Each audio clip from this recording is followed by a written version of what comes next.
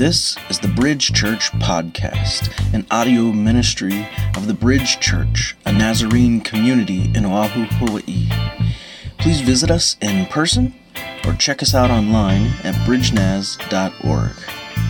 We hope to hear from you. We hope to see you. God bless. Mahalo.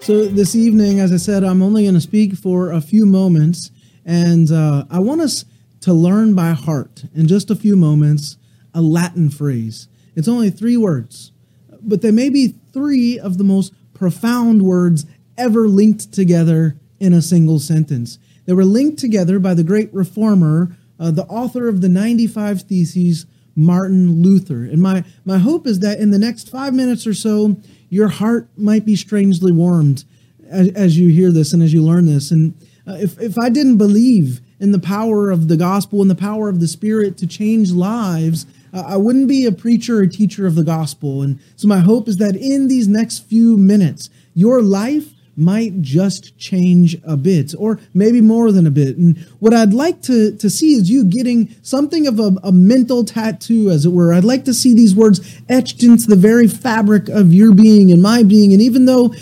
tattoos are only on the surface of the skin, I'd like to see these 3 words go skin deep and beyond skin deep. And I'll say, too, that it's very common on Good Friday to hear sermons about the last 7 words of Jesus and to focus on those words. And that's all well, that's all good, that's a great idea, it's a great thing, a worthwhile endeavor.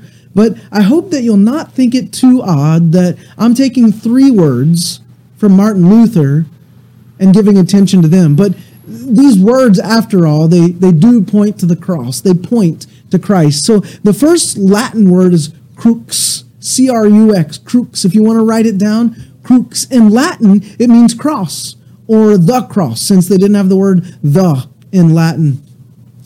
Crux, the cross. This, of course, is related to crucify and crucifixion and crucial. And when we talk about getting to the crux or the crux of the matter, we're talking about getting to the critical or the crucial or the most important part of the matter.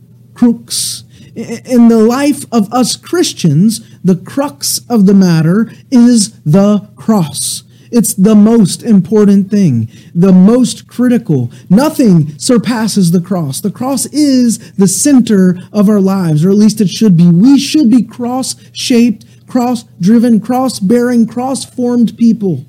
The cross at the center of our lives.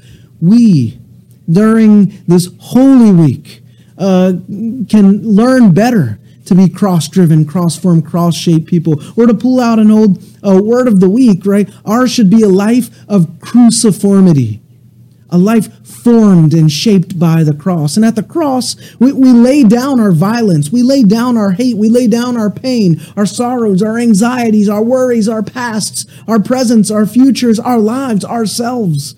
The cross, crux. Nothing is more important than the cross, crux. That's the first word on this Good Friday. I want you to take to heart, to etch into your minds, to etch into your hearts, crux. That's the first word in our Latin sentence, crux. Paul says it in 1 Corinthians 1:18, for the preaching of the cross, and if that were Latin, crux. The preaching of the cross is foolishness to the unbelieving. But to those being saved, it's the power of God. Crux in Latin, stavros in Greek, crux. Our second Latin word is probat. Probat. And if you're good with words, you know that in English we get words like probate and probation from this term. But words like approve and prove are also related. It's generally a law court term. Probat means it judges or it proves. It probes, that is, it scrutinizes or it tests. On the famed Washington Arch, you may know that there are 2 statues of George Washington, one often called Washington at War, and the other Washington at Peace, and they're placed there together. And in the latter, Washington at Peace, he's holding a book in his hand, and inscribed on the pages are another Latin phrase, exitus acta probat. There's that word, probat. Translated, that phrase means something like the outcome tests or the outcome probes the acts. It's the original of our saying the end justifies the means. Probat. It tests or it proves. Probat. Write it down if you want. Crux probat. That's how our 3-word sentence begins with those first 2 words. The cross tests or the cross proves. But there's a third word, omnia.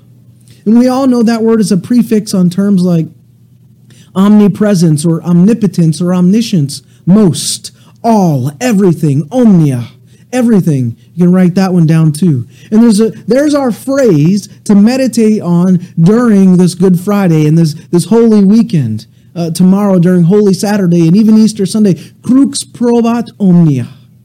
Crux probat omnia.